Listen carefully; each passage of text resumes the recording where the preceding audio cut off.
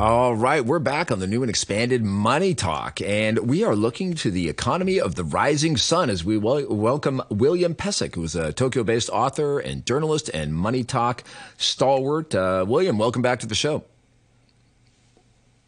Yeah, we got him. William, good morning. Good morning. Ohio, genki desu?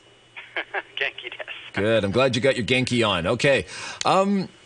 A little while ago, we had a big surprise, and with the Bank of Japan announcing that they were not going to go with the deputy of the Bank of Japan, and they were going to bring in a new guy, Ueda, and he's been out there making a few statements. He seems to be signaling lately that he wants to continue on a stimulative path for the Japanese economy as far as the Bank of Japan is concerned.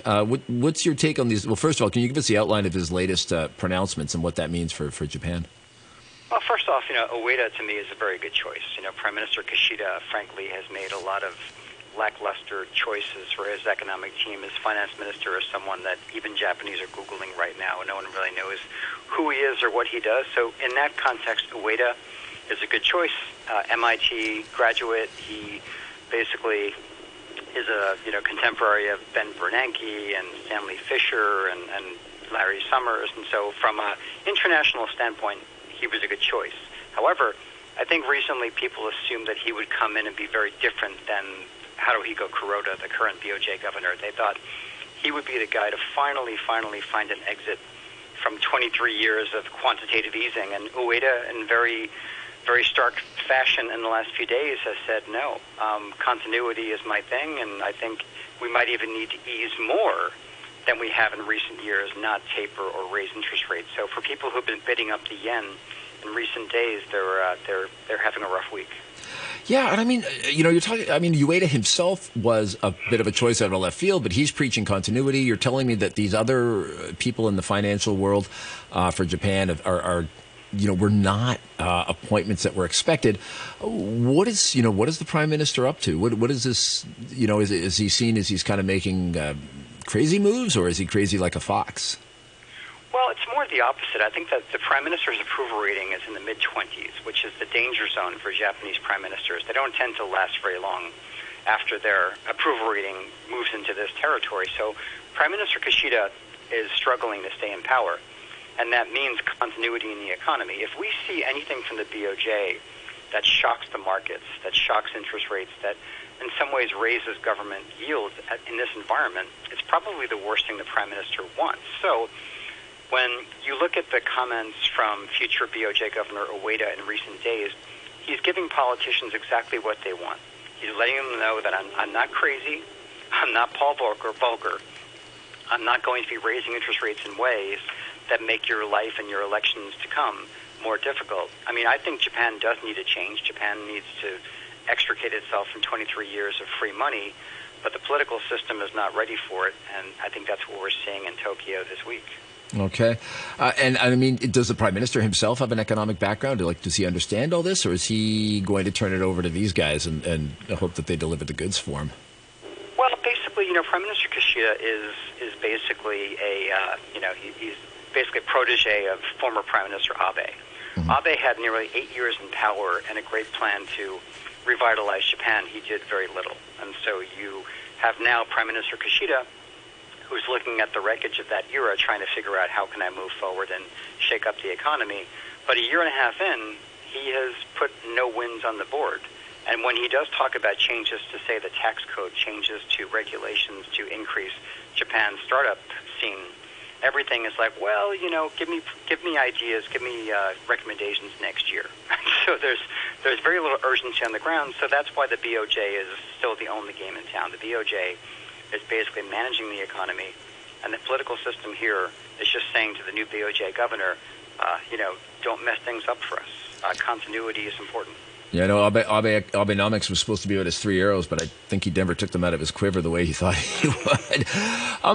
Something else that might be good for the Japanese economy was an announcement on relaxing border controls for passengers from China starting on Wednesday. What's the deal with that, and is it really going to have the impact that people are hoping for? Well, it'll certainly have a big impact. I'm not sure it'll have the impact people are hoping for. I mean, you will suddenly see hundreds of thousands and eventually millions of mainlanders coming into Japan. Kyoto is very happy. Hokkaido is very happy. Kyushu Island's very happy because you will see this influx of tourism, this influx of Chinese tourists spending money. Korea, you see Korea as well reducing barriers to a Chinese tourism, and so it'll help. I'm not sure you're going to see the kinds of numbers that Japan is hoping for. Certainly not the pre-pandemic numbers that we saw in 2019, but for an economy that needs a bit of a jolt, domestic demand-wise, it is a positive sign. I think a lot of Japanese are looking around, hoping that this doesn't lead to sort of a next wave of COVID infections, as Japan has found when they let in waves of foreigners from anywhere, you do see increases in COVID numbers. But for the moment, it is a positive sign that Japan is opening up and moving beyond the trauma of the last few years, and the economy will get a bit of a boost from it, hopefully. So back in November, I traveled to Thailand and Japan, both of which did not have a mask mandate. But in both those countries, everybody was wearing masks everywhere. I hear the people of Thailand have given theirs up. What about in Japan? Are you guys still walking around wearing masks everywhere, even though it's not legally required? Yes.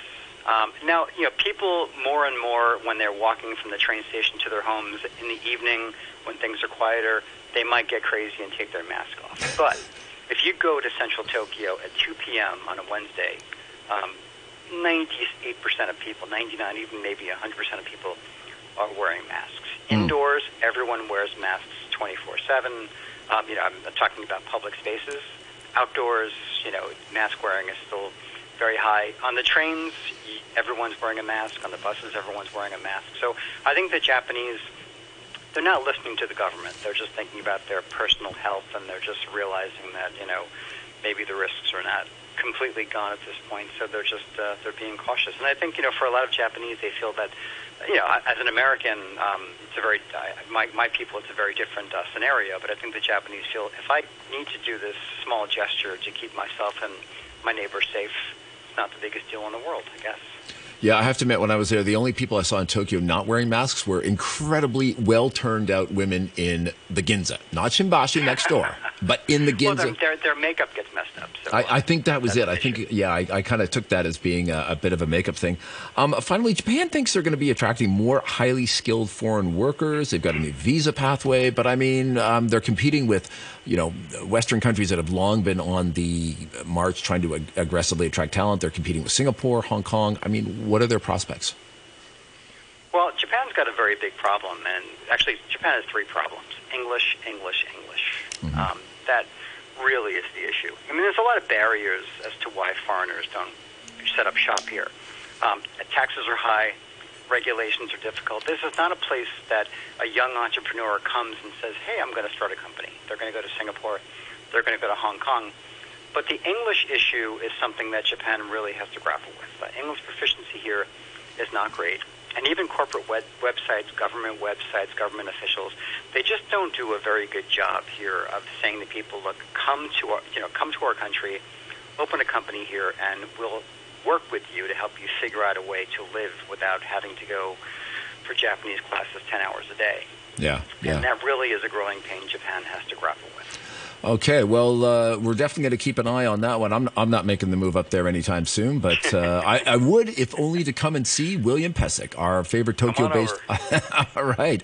Anytime. You betcha. Thank you to William Pesek, Tokyo-based author and journalist, and a regular here on Money Talk on RTHK3.